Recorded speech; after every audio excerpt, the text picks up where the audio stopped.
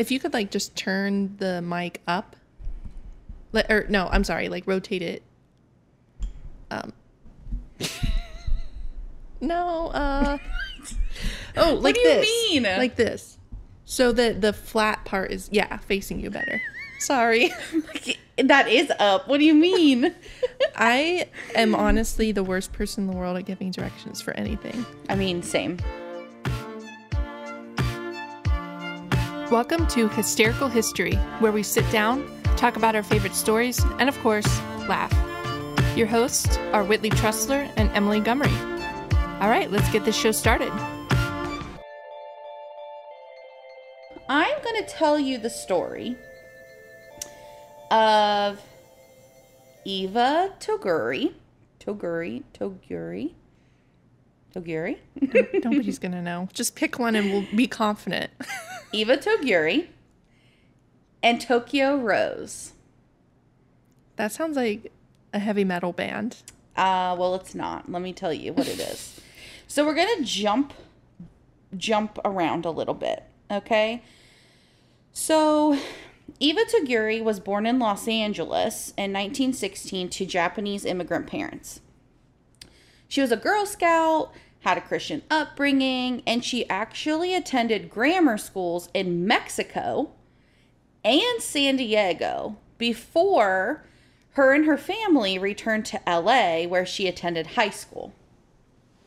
She graduated from the University of California in LA in 1940 with a degree in zoology, and at the same time registered to vote as a Republican. So this is who Eva is. So on July 15th, 1941, she set sail for Japan to visit an ailing relative. The U.S. Department had issued her a certificate of identification.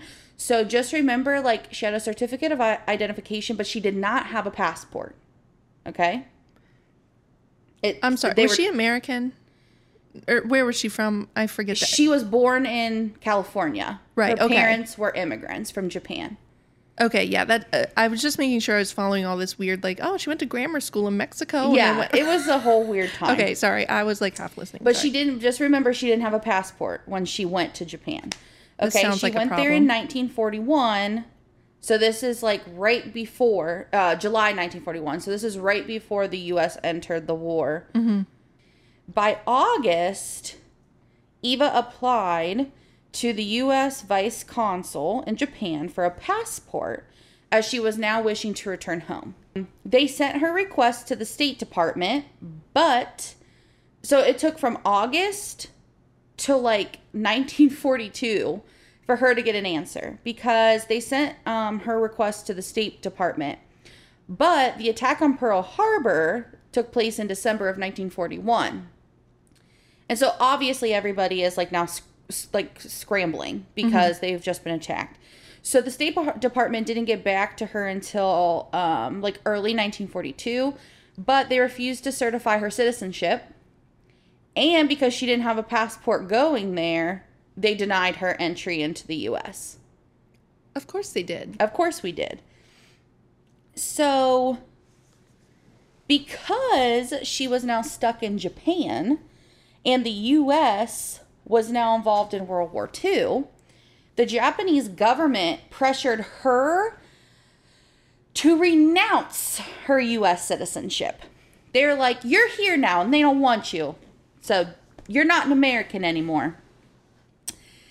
Apparently, they did this to a lot of Americans that were in Japanese territory at this time. But Eva was strong, and she refused. And therefore was labeled an enemy alien. Because she was labeled an enemy alien, she was refused a war ration card. So basically, they said, now you have to starve. She did find a way to support herself. So originally she got a job as a typist at a Japanese news agency. And then eventually she found herself working a similar role, but for Radio Tokyo. Okay. Okay. So let's jump. Here's where we're going to jump. I'm going to tell you about Radio Tokyo. Okay. So we'll come back to Eva, but So during World War II, Allied forces were stationed in the South Pacific, as they should be because we got bombed. Okay? Right. At this time, all they had for comfort were photos, letters from home, if they could get them, and the radio. So the Japanese took advantage of this and started to incorporate propaganda during broadcasts of a show called The 0 Hour, which actually ended up being like 75 minutes. So it was not an hour, but I digress. The crazy thing was that many of the broadcasters were actually Allied POWs that they were forcing to do the show. Oh. Because in their mind, if they spoke, especially if they spoke English, but they felt like it would be more trustworthy if Allied forces were hearing from individuals that spoke their native language.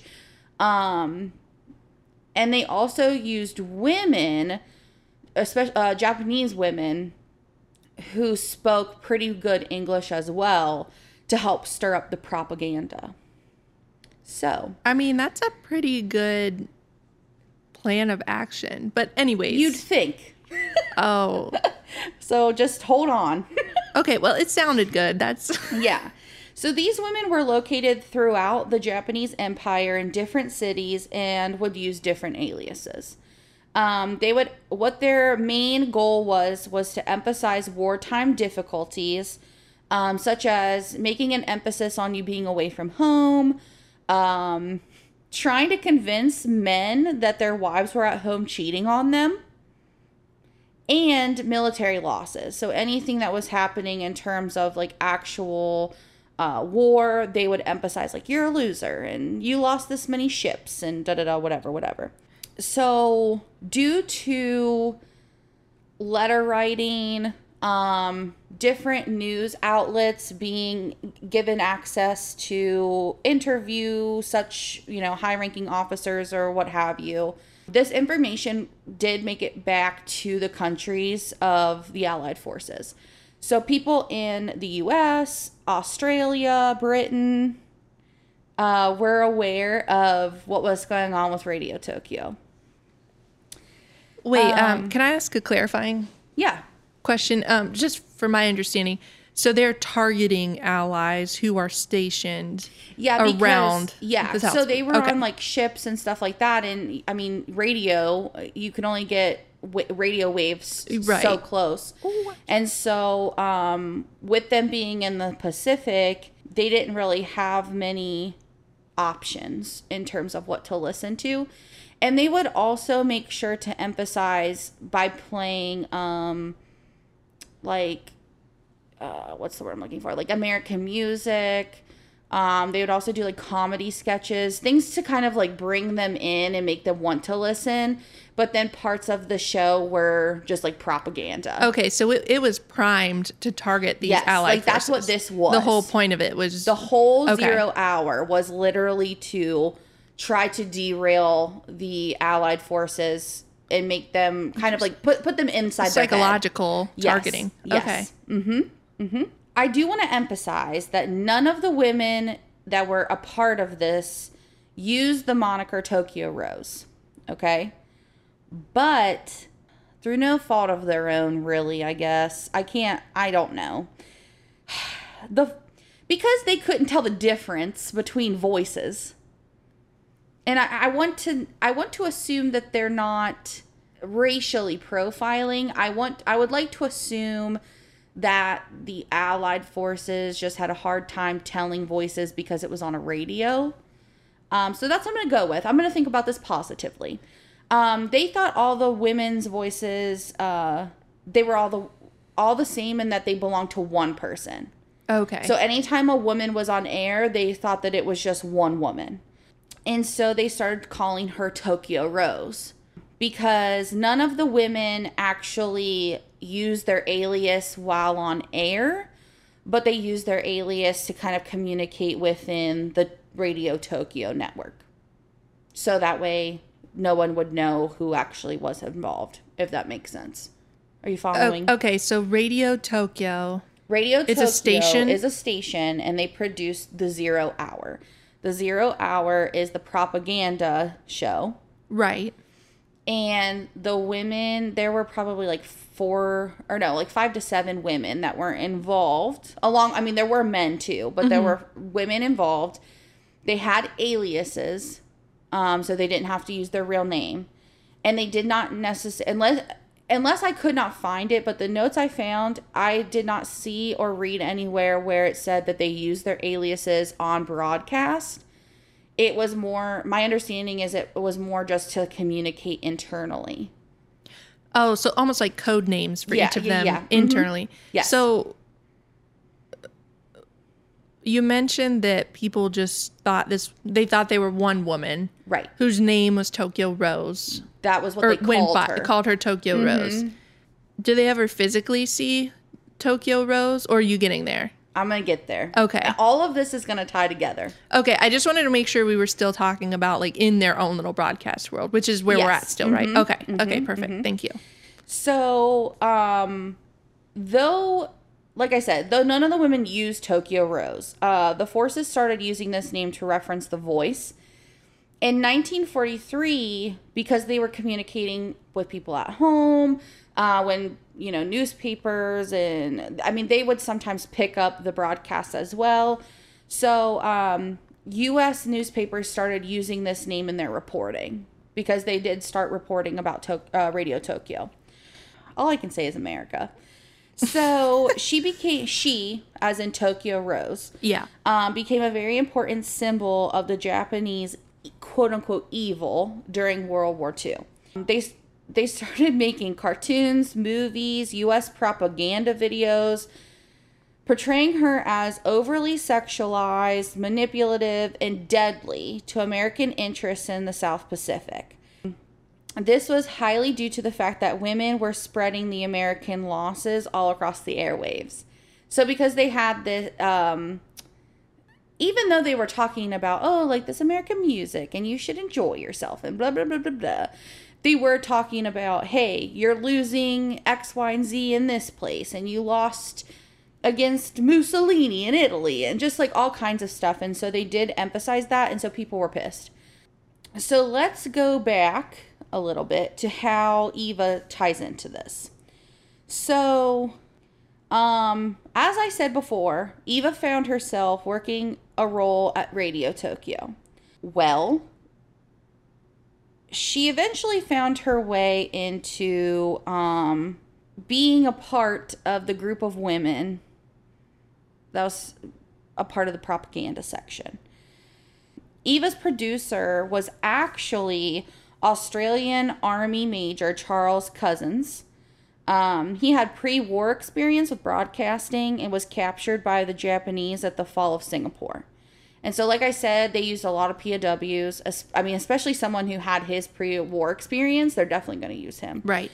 So he was coerced to work on the show, and his assistants were U.S. Army Captain Wallace Ince and Philippine Army Lieutenant Normando Ildefonso Reyes. People called him Norman. Okay. Okay, so she gained their trust because she ended up risking her life to try to smuggle food into the nearby POW camp. And so that's how she met Cousins and Ince. And they were able to kind of create a relationship through that because they understood that she was kind of able to gain their trust and let them know, like, hey, I'm really an American. Like, I'm not even supposed to be here. And they were like, girl, same, us too.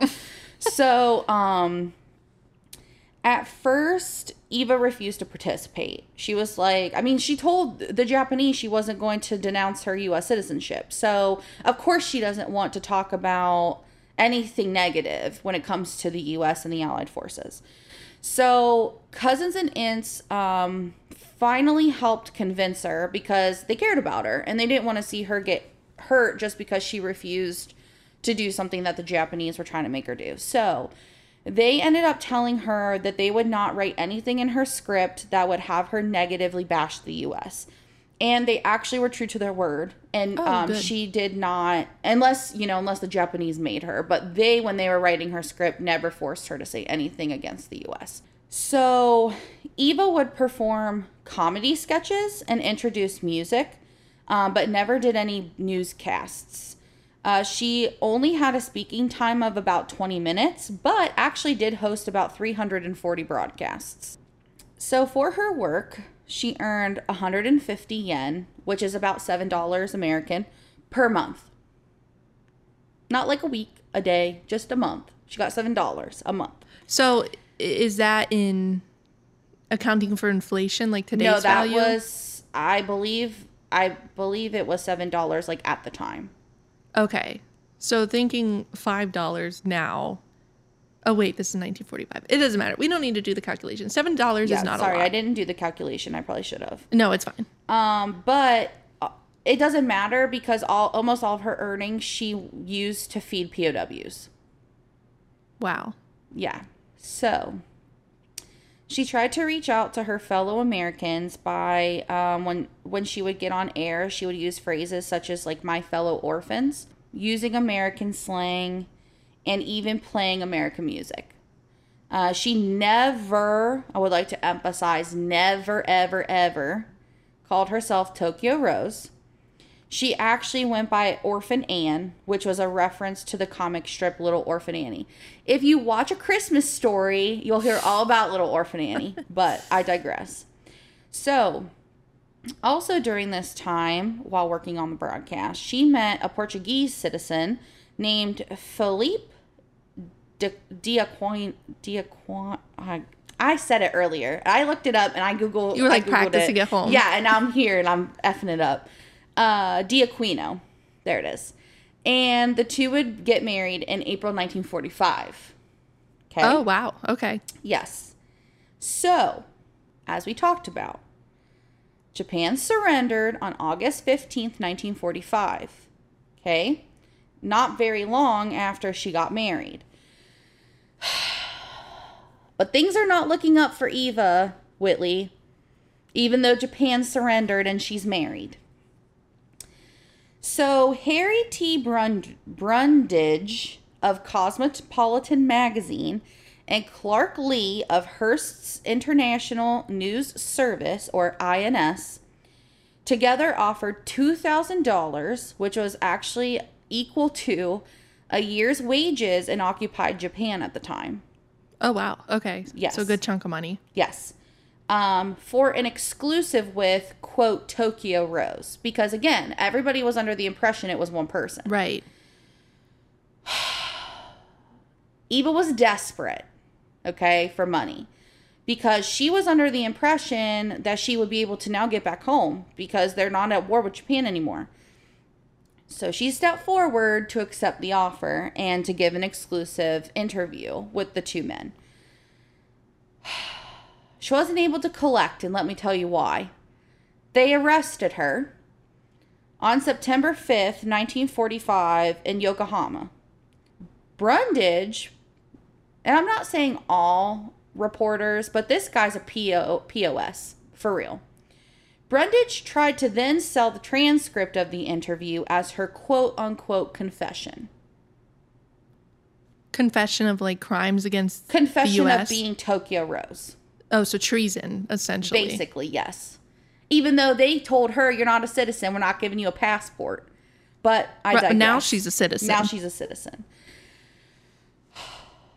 This whole story makes me angry. So, she did spend a year in prison, but was then released because neither the FBI nor General Douglas MacArthur's staff could find any evidence that she helped the Japanese. So the American and Australian POWs who wrote the scripts for her ended up stepping forward and explaining that she had committed no wrongdoings. Like basically kind of like explained the situation.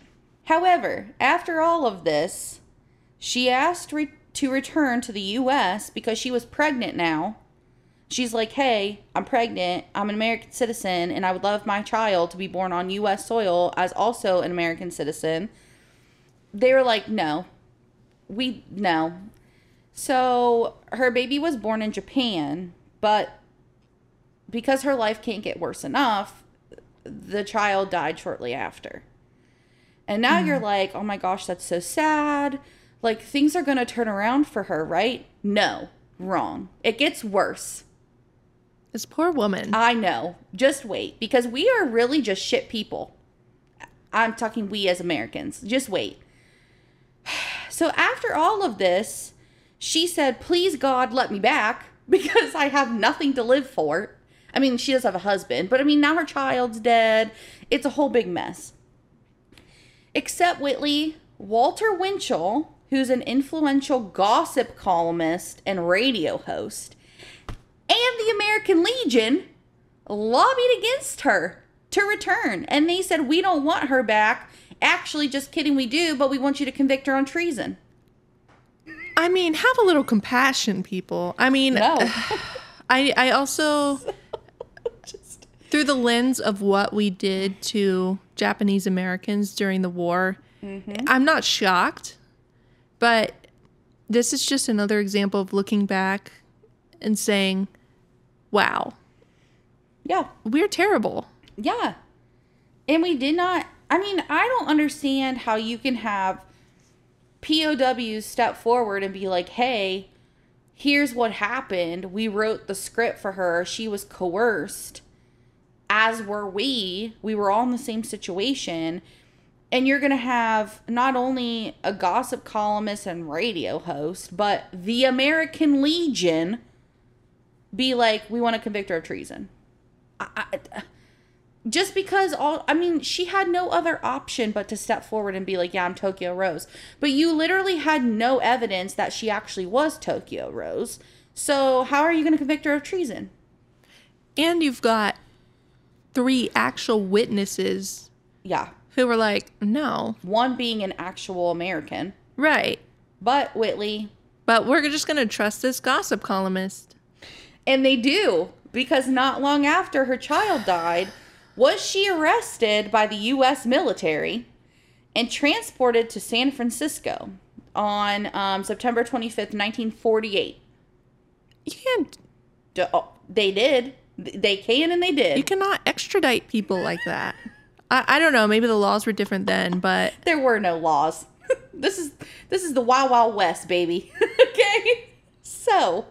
Point taken. She was charged by federal prosecutors with the crime of treason for, quote, adhering to and giving aid and comfort to the imperial government of Japan during World War II, end quote. That's the crime. To me, it sounds like she was doing the opposite by not bashing the Allied forces and giving our troops a little piece of home. You know that. I know that. Walter Winchell and the American Legion don't care. They know that, but they're like, she's Japanese. We don't want Japanese people here. Fair. Even though she's actually American. Yes. Yes. So, the trial. Her trial began July 5th, 1949. So, from September 25th, 1948 to July 5th, 1949, she's sitting in some jail, whatever, in San Francisco. Just sitting, waiting, panicked, I'm sure. So it starts July 5th, 1949. She was charged with 8 counts of quote unquote overt acts of treason. Overt acts. Yep. That's a stretch. I mean, the whole thing's a stretch. Like the whole thing's even charging her with anything is a stretch, but the fact that they put the word overt in front of it. Yes. So it was the costliest and longest trial in American history at the time. I would understand why, because they don't know what they're charging her with what evidence. Her defense team was led by Wayne Mortimer Collins, who was a prominent advocate of Japanese American rights. We stan him. I just want you to know, so the Australian government had acquitted Army Major Cousins of treason because they were like, you're a POW and you had no choice but to save your life and participate in this shenanigan. So, because Wayne Mortimer Collins is smart, he called Cousins as a witness for Eva. Okay? So, like, you'd think that's two check boxes. They're calling a POW and a POW who was already acquitted for the same freaking thing that we're charging her with. But Whitley, it does not matter. Because on September 29th, 1949, they found her guilty of one charge out of the 8. And it was count 6. Count 6 reads, quote, that on a day during October 1944, the exact date being to the grand jurors unknown, said defendant at Tokyo, Japan, in broadcasting studio of the Broadcasting Corporation of Japan, did speak into a microphone concerning the loss of ships. End quote. That's just a fact, right? Yes, and like I said, they tried very hard to not have her talk about anything in regards to, like, the U.S. However, if the Japanese came in and were like, hey, we just sank some ships and you got to talk about it right now, what was she going to do? Talk about the ships. I mean, come on. I mean, at this point, they should charge every prisoner of war with aiding the enemy. Yeah. Come on, line them up. Every prisoner of war treason, I guess. I don't understand. If they're, like, working in labor camps, for example, and, like, yes, making supplies for the Japanese Imperial Army, are they not doing actually more damage than... They're the actual military, apparently, I guess. I don't know. I don't know what the difference is. So what I'm hearing here is that they abandoned this American woman in Japan. Correct. During a war. Yes. And then to survive, because America abandoned her Correct. in Japan during the war, she gets a job that pays her basically nothing. Yep. Which she helps, then gives to the POWs. Right. She helps POWs. She says one thing about some ships that were sank, and she's a criminal. Yes. And then they're like, actually, we want you back now. To be a criminal and serve your time. Yes. Now, something I want to clarify is, like, let's not forget that the Brundage guy, the reporter. So he, again, just so everyone's clear, was literally going around saying that his interview with her was her confession. So, like, that's partly what the prosecution used, was Brundage being like, waving some papers around like, it's her confession. My thing is, I don't know about law. So, like, correct me if I'm wrong. Me personally, I feel like if I was a lawyer or a prosecutor, in fact, it would look shady to me that somebody who claims to have someone's confession immediately is trying to sell it to make money. That, to me, I would be like, okay, I need to vet this guy, and I need to clarify some information in this quote-unquote confession, because if it was a legitimate confession, either now you're committing treason because you're not providing it to us, or maybe not treason, maybe that's a little, like, far-fetched, but you're what's the word? What's that thing where you, like, stop? You're hindering an investigation. Yeah. So you're hindering an investigation. And you're trying to sell it. Only shady people do that. Okay, just based on my expertise watching Law & Order SVU. Which is where I get, like, yes, same. This person does not seem like a reputable witness that the jury should believe. No. But anyways. Well, hold your horses, because we talk about him again. So, the grand jury decided, because she was guilty, she deserved a $10,000 fine and a 10-year prison sentence. Why both? I mean, you probably don't have the answer to that, but treason. Come on. Treason. So, Collins, her attorney, was quoted saying after the verdict, guilty without evidence, which, that's exactly what this is. So mind you, this all took place in San Francisco. The West Coast you could get, okay? They sent her to the federal I'm talking too fast. My mind's going because I'm mad. federal reformatory for women in Alderson, West Virginia. Oh, come on. Where she's only been to California and Mexico, and they're going to send her to West Virginia. How much torture can this woman endure? Whitley, she was paroled, okay? Good for her. Love that. But guess how long she was in there for before she got paroled? I'm going to guess 5 years at least. 6 years and 2 months. Her release date was January 28th, 1956. So she did end up moving to Chicago. The FBI case notes, because they're open to the public, well, not all of them, but some. It states, quote, neither Brundage, the reporter, nor the suborned witness, Hiromu Yagi, testified at trial because of the taint of perjury. Nor was Brundage prosecuted for subornation of perjury, which is basically persuading or causing another party to lie under oath. So they said, let me end quote. Let me tell you what this basically says. It says, we know this guy's lying. We're going to use the evidence from him anyway, but we're not going to ask him to get on the stand because we know that he will perjure himself. That's literally what that says. So they forced this woman to spend 6 years and 2 months in the great state of West Virginia. Yes, with Mountain Mama, for sure. I mean, over a lie. Over a lie. Over the fact that we literally left this poor woman in Japan.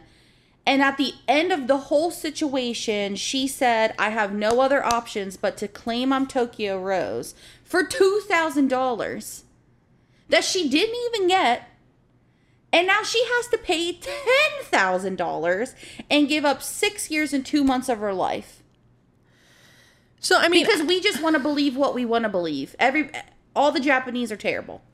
So I get the initial charge of like, oh, if she really is Tokyo Rose and is the only Tokyo Rose, like I get the initial like the upset. Very first thing. Yes, correct. But like once all of this evidence comes out and there are multiple people who are like, no, yeah, we worked directly with this woman. Yeah, she did stand-up comedy and played American music. Yes, and they're like, actually, we're gonna. Mm-hmm. Rely on the word of this journalist who we know is lying and we can't put him on the stand because he will lie and that will be a criminal offense. Yes. Well, Whitley, there's more. How can there be more? Why is there more? Because it continues. So, Tom DeWolf is the Special Assistant Attorney General who was a, quote, veteran of radio treason prosecutions, end quote. Why? It was very hard for me to understand who this quote was from. In the notes I was looking at, I couldn't really quite grasp who was talking. I'm under the impression that it was the prosecutor of the case. But I do want to clarify to everybody that I can't say that for certain. But here's the quote. The person talking says, Tom made it seem that it was, quote, necessary for me to practically make a 4th of July speech in order to obtain an indictment, end quote, and lead him to urge the Department of Justice to further investigate and so, quote, shore up, end quote, the case in Japan. So is this referring to the Tokyo Rose? Yeah, and case? It's referring to Tom, the Special Assistant Attorney General. Right. Basically, how I took it was he was like, you need to make a 4th of July speech, like kind of like get the morale of people and get them all hyped up because it's 4th of July, baby, like America. And we want to take these people out for treason. And then turn around and basically be like, we need to like trump up charges to make the point. Like, that's how I took this quote. They could have meant it differently, but that's how I took it. I mean, that doesn't sound incorrect. I mean, it's like when something big happens and you're like, well, we have to blame somebody. And they just, like, she was a scapegoat for all potential treason that could have, like, occurred. Correct. Which, again, coming back to the point you made a little bit ago, like, how are you going to initially be like, we don't have enough evidence we have enough evidence for 6 years for her to do 6 years of time. Yeah. You don't. Or you would have done it originally. So this woman was just a victim of racism and this really detrimental patriotism at the time. Yes. So he made this whoever this was made this speech or whatever, had this conversation. And the shore up the case in Japan leads to, like, they're also trying to get more information. Mr. Studer. It's like, do you have a freaking baby in here? No. Like, I'm leaving if there are kid ghosts in here. Like, this, don't play with me. We actually have 5 kid ghosts in here. I will literally leave and never come back. We'll record at my house forever.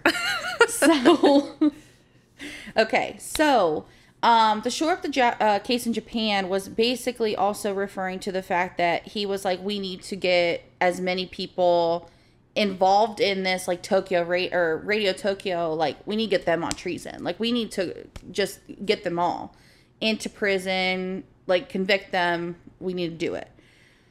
However, this created problems for him, Whitley, because they were furthering their work and digging into stuff.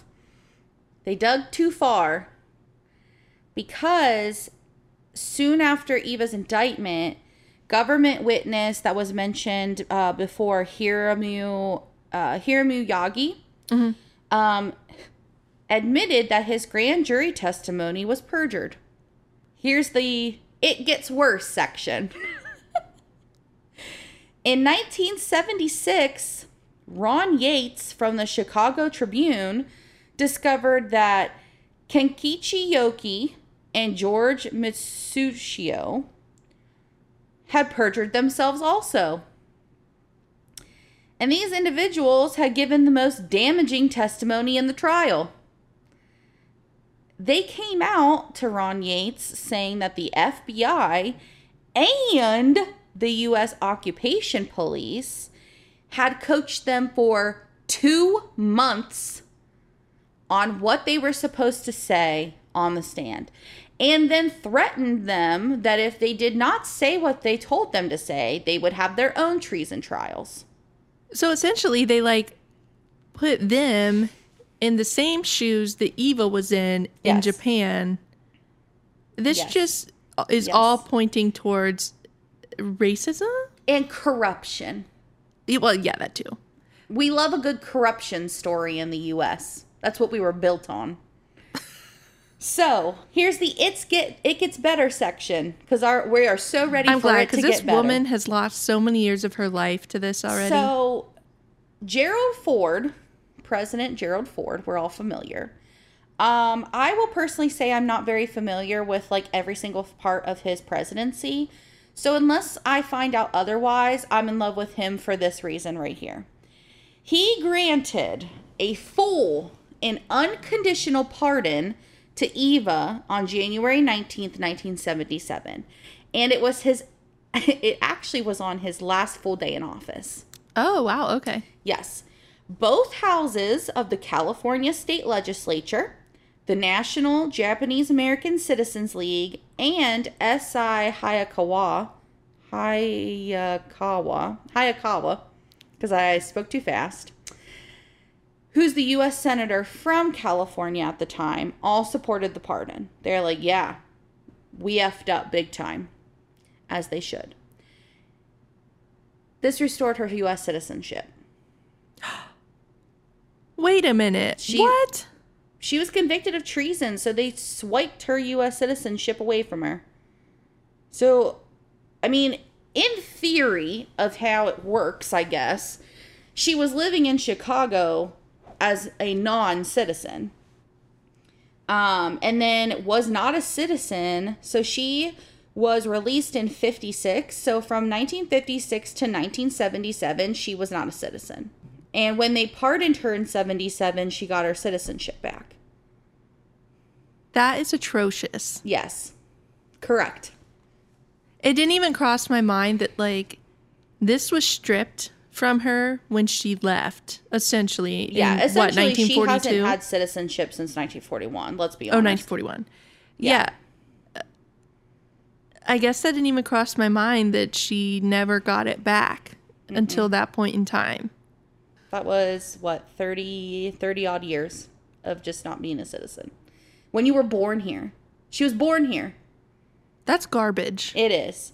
And it gets kind of worse for her. Oh. Because even though she's a citizen, we can celebrate. She's been pardoned. In 1980, she very reluctantly divorced her husband because he had been repeatedly denied admission into the U.S. I mean, I don't blame her. I wouldn't want to leave again after the whole situation she's been in. She gets stuck somewhere again. Yeah. She just got her citizenship back. So, yeah. Wait, so was she separated from her husband that whole time? Yeah. He was in Japan when they met, but he was actually a Filipino. So, I don't know if he stayed in Japan. I don't know if he went to the Philippines. He could have been in Britain for all I know. He was definitely not in the U.S., and he had been repeatedly denied admission into the U.S. And so in 1980, she divorced him because they couldn't be together. They literally had a kid. It took her that long to divorce them? Well, I think because, one, she was in prison. So what was she going to do? Yeah. Then she got out, and my understanding from the notes is that from the time she got out in 56 to the time that she was pardoned in 77 to the time they got divorced in 80, I mean, he probably was trying to get into the U.S. Yeah.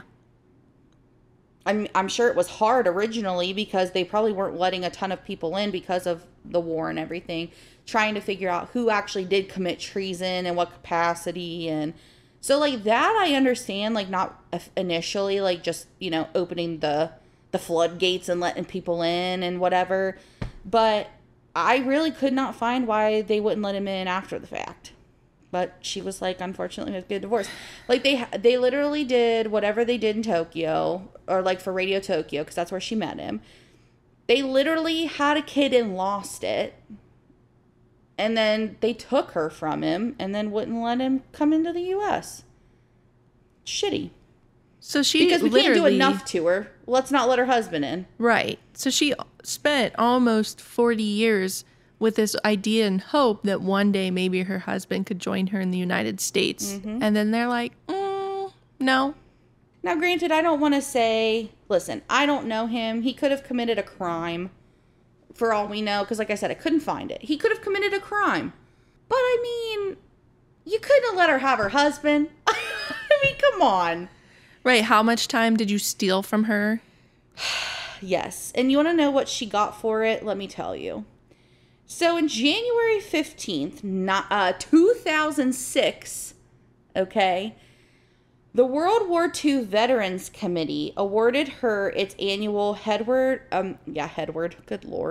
Edward J. Hurley Citizenship Award for, quote, I can't, her indomitable spirit, love of country, and the example of courage she has given her fellow Americans, end quote.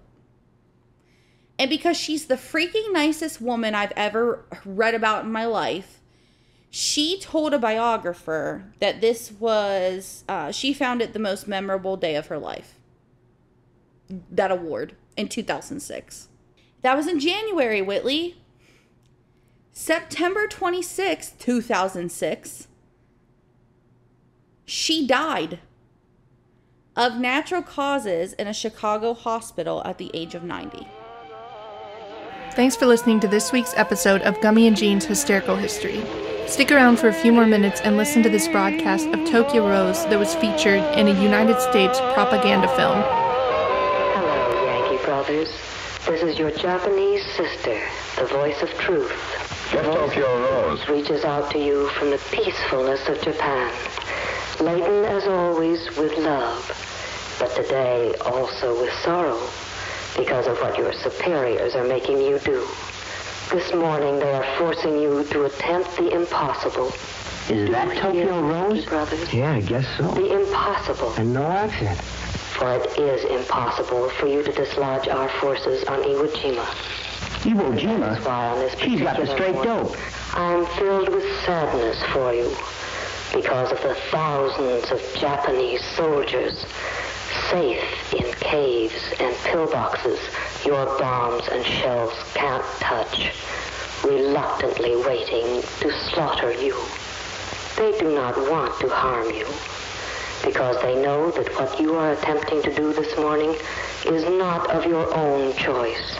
They know, as I know and you know, that you are making this futile sacrifice for a people who sit snug and secure 11,000 miles away, who have never seen a grenade burst in an American stomach, or an American arm blown from an American shoulder, a people who are not interested in the headlines you try to make, who make their own headlines.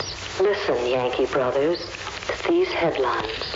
5,000 donors desert blood bank as Eisenhower sweeps into Rhineland. Ban on horse racing leaves public heavy with war coin. No place to spend it. Strike continues in critical war industry.